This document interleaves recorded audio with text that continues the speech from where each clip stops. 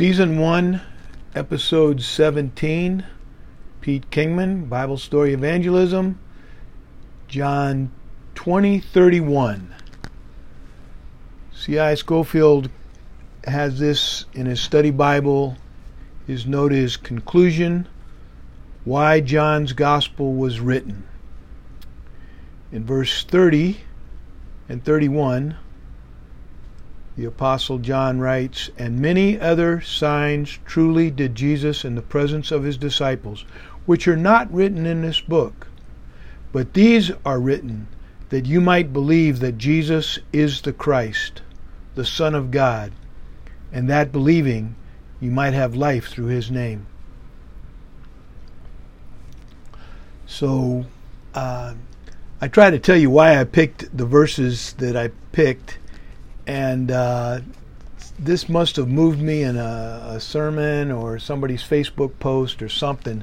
And it's just a very moving insight into why Paul wrote. He was the second most prolific writer of the New Testament. He wrote 5 of the 27 books. Second to Paul, who wrote approximately half, depending on whether he wrote Hebrews or not, which is nobody knows for sure. He always claimed the authorship of all the other books. If he did write Hebrews, that makes it a little different. But most scholars, I think, call Hebrews Pauline, which means it's Paul-like. So, at any rate, I think it's passed the test of being in the canon, and it's one of my favorite books of the Bible. It's Jewish, but at the same time, it's all about Jesus Christ being better, a better covenant than what the Jews had to look forward to the coming of the Messiah. We look back, and that was a big change. The thief on the cross looked to his left or to his right. I'm not sure which cross he was on. I know he wasn't on the one in the middle. But anyway, I heard a sermon one time, which one are you on? Which cross are you on? And the middle one is already taken. Are you on the one? They were both unbelievers at the beginning of the crucifixion. But by the time the 9 hours were up, or however many, I don't want to be dogmatic about how long he was on the cross, but he was taken down before evening, and it talks about the third hour, I think, which would be 9 o'clock, because the first hour, or the 0 hour, would be sunrise. And it talks about the 9th hour, which would be 3 in the afternoon. At least that's the way I understand the Bible times, which are a complete study, extra biblical study all in themselves, but very useful. And Charles Ryrie told a bunch of us preacher boys in Chicago at one of the Bible conferences up there I attended, and he spoke, keynote speaker. He was in his 90s. He's passed away now. But he said, don't reinvent the wheel. There's a lot of stuff been done about these different books, and you can read different commentaries and things like that. As far as, the setting, as far as the time, who wrote it, the different considerations by that. But to really understand it, I kind of go with context, and compare spiritual with spiritual. I think that's the good technique of good Bible hermeneutics, and not necessarily read somebody's book about James, but read James yourself. But as far as, I like C.I. Scofield for the extra stuff. When did he write it? Like Thessalonians. Paul wrote the book of Thessalonians after being with them for 30 days. He wrote 2 Thessalonians because when Timothy went to deliver the first letter, he came back and said, hey, these guys are all messed up in their... They think that, these false preachers came in and told them they missed the rapture. So that's why there's so much in 2 Timothy about the rapture. And, 2 Thessalonians, excuse me. Anyway, back to John's Gospel John's Gospel. The first 3 Gospels are called, what are they called?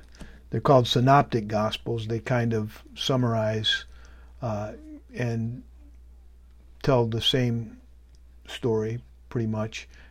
A lot of you have to harmonize the stories, which a good study Bible will do for you. In fact, I have I have to run and get it, and I'm not going to do that. But I have a harmony of the Gospels that is just, it's great. It's got one of the like Matthew is in a just regular type, I guess, and then Luke or Mark would be in underlined, and then Luke is in italics, and John is bold print. Anyway, it's very satisfying to read, and it just goes down the center. It's got wide margins. It goes down the center and just enters in these different writers that are telling the same story. So you get the same story. And there's some extra biblical finesse, I would call it, and the writer says that he used his best judgment in harmonizing these events in the order that he did. But it's kind of fun to read all about a story that's covered in 3 or 4 of the Gospels, and the crucifixion's covered in all of them, of course. John starts in the last 8 years of Christ's life, I think, and Luke, of course, starts with the great, there went out a decree from Caesar Augustus that all the world should be taxed. So they're all valuable. They're all Old Testament. I say that because I asked one of the great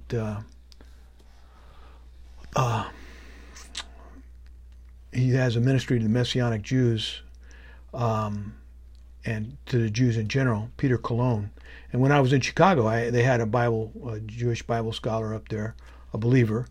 But I asked him if he knew Peter Cologne. He said absolutely. He's very pronounced theologian. Anyway, Peter Cologne was at our church, and I asked him. I said, just out of my own study of the Bible, I said, are the Gospels Old Testament? And he just seemed excited and said, absolutely. Because really the New Testament, the church doesn't get its prominence until Christ has been rejected at the crucifixion. And they did it, right up to the very end. Pilate put the sign on his, here's the King of the Jews, and they said, change the sign, and he would not do it. But if they would have received him as king, and then that promotes the question, well, who would have died for our sins if the Jews would have received him? And I asked a Dallas grad that question that went to our church, and he said that Pentecost and those guys said that the Romans would have killed him because of his threat to Caesar and as the king of the Jews. But anyway, it didn't happen. So as one of my best friends says, I don't answer, he's a doctor, and he says, I don't answer questions that start with the word if this had happened. He carries that over to his study of the Bible too. So, but I like the extra biblical saying that God knows what would have happened if what had happened hadn't happened. So he's the God of the ifs also. But we probably should just stick with what did happen and try to figure out what's going to happen. That's called prophecy. And I have really gotten a kick out of that in the last few months in Bible study that I attend, a Zoom Bible study I attend from Southwest Community Church. But anyway, all right. So we're going to take a look at John 20:31. And I only memorized 31. But these are written that you might believe that Jesus is the Christ, the Son of God, and that believing you might have life through his name. It sounds like that believing that Jesus is the Christ, the Son of God, that you might have eternal life. I would argue you've got to believe that in the God of John 3:16. I don't know if believing Jesus is the Messiah is enough. For God so loved the world that he gave his only begotten Son, that whosoever believeth in him should not perish but have everlasting life. I think the two fundamentals in Hebrews 6:1 fundamental doctrinal truths of the Hebrews 6:1. Therefore, leaving the principles of the doctrine of Christ, let us go on to perfection, not laying again the foundation of repentance from dead works. I think repentance from dead works is you're not trying. I believe in Jesus Christ, but I'm still trying to work my way to heaven. That's not saving. That's not going to lead to salvation. You got to repent of your dead works. You got to quit trying to work your way to heaven. Hebrews 6:1, and faith towards God, from works to God. Those are the prepositions right there. So Ephesians 2:8 and 9 was a big part of my salvation, along with other verses like Romans 6:23. The wages of sin is death, but the gift of God is eternal life through Jesus Christ our Savior. The wages of sin is death. It's not going to church, walking old ladies across the street, or giving up stuff for Lent or whatever. It's because I couldn't even do that. The wages of sin is death. It's either yours or his. Peter Cologne did since I brought him up, he did a Passover meal for us. I forgot what they're called, but all my Bible friends are screaming right now what it is. But anyway, a Seder. He did a Seder dinner. And I told you that I was a last-minute replacement for somebody that couldn't come as a table head. And the table head, he said, represents the head of the family. And I was freaking out because I was trying to figure out, I didn't want to mess this up. I was an altar boy in the Episcopal Church. You don't want to kick the bells, which I did one time, and you don't want to drop anything or whatever. But so I was kind of freaking out. And finally he just goes, Pete, calm down. You're the head of a family here, representing the head of a family. You cannot mess this up. And I thought, wow, and I heard a fella, he did communion at our church for the pastor. He stepped in. This was many, many years ago, and he did the wine before he did the grape juice before the bread. And anyway. But, I told him afterwards, I said, hey, man, you can't mess this up. It's just family here, So that's, we shouldn't get too excited about stuff like that. But Peter Cologne corrected me on that one. And I did calm down, and I just enjoyed it. I mean, I enjoyed the Seder. They have 3 flat breads, and they hide one. And whoever finds that can get depending on the wealth of the Jewish grandparents, can get a college education paid for, or a nice gift, or whatever. And that the three, they represent God. And I mean, wow. But I may memorize Isaiah 53. Eventually I will, but I think I just finished a really long one, Psalms 91, 1 through 16, and I kind of want to do a lot of short ones, so I have some to talk about on my podcast here. But then once I get several of those, maybe like 11 short ones, I'll try to start working on Isaiah 53. You ought to read it. It's amazing. All right. Well, there's a quick story here in chapter 20, which is the second to last chapter of the Gospel of John. And it's the verse that I memorized is the last verse of the second of last. But these are written that you might believe that Jesus is the Christ, the Son of God, and that believing you might have life through his name.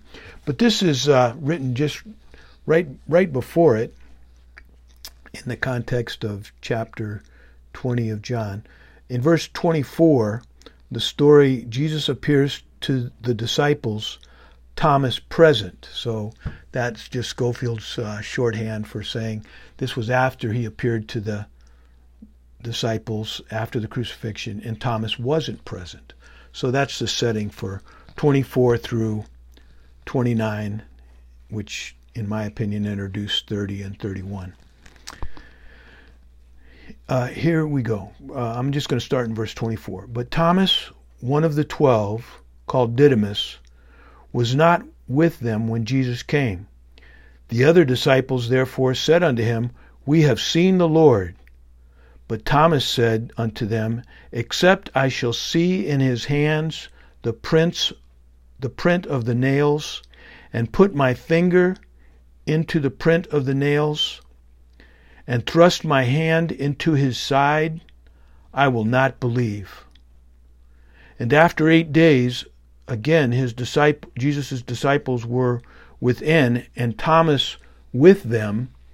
Then came Jesus, with the doors being shut, and stood in the midst, and said, Peace be unto you. So after the resurrection, and, well, during his life, he could do the miraculous. At least the last 3 years of his life, he did the miraculous. And peace be unto you. When he was walking across the water, he would say the same thing. Angels would say that when they appeared to people. I think he said that when he was coming and they thought he was a ghost walking on the water. But then saith Jesus to Thomas, I want to go back to that verse. After 8 days, again, his disciples were within, and Thomas with them. Then came Jesus, the doors being shut, and stood in the midst, and said, Peace be unto you. Then saith Jesus to Thomas, Reach hither thy finger, and behold my hands, and reach hither thy hand, and thrust it into my side, and be not faithless, but believing. And Thomas answered and said unto Jesus, My Lord and my God. Jesus saith unto Thomas, Thomas, because thou hast seen me, thou hast believed. Blessed are they that have not seen me, and yet have believed. That would include me. It would include you if you've put your faith in Jesus Christ, if you've turned from trying to work your way to heaven to faith in Jesus Christ, which I think are fundamental principles of the doctrine of Christ, Hebrews 6:1, followed by 4 more in Hebrews 6:2, which I'll talk about at another time. But Jesus said unto him, Thomas, because thou hast seen me, thou hast believed. Blessed are they that have not seen me, and yet have believed. I'm in that group. But so is Abraham. Abraham hadn't seen Christ. Abraham believed God, and it was counted unto him for righteousness. He believed God when God said, From your seed all nations of the world will be blessed. That was the promise of, it wasn't the land, it wasn't thousands of kids, it was the sand of the seashore. It was the one, it was the Messiah. And that promise was passed to Isaac, passed to Jacob, passed to Judah. Take a look at the genealogies in Matthew if you want to go from Abraham to Christ, to Joseph.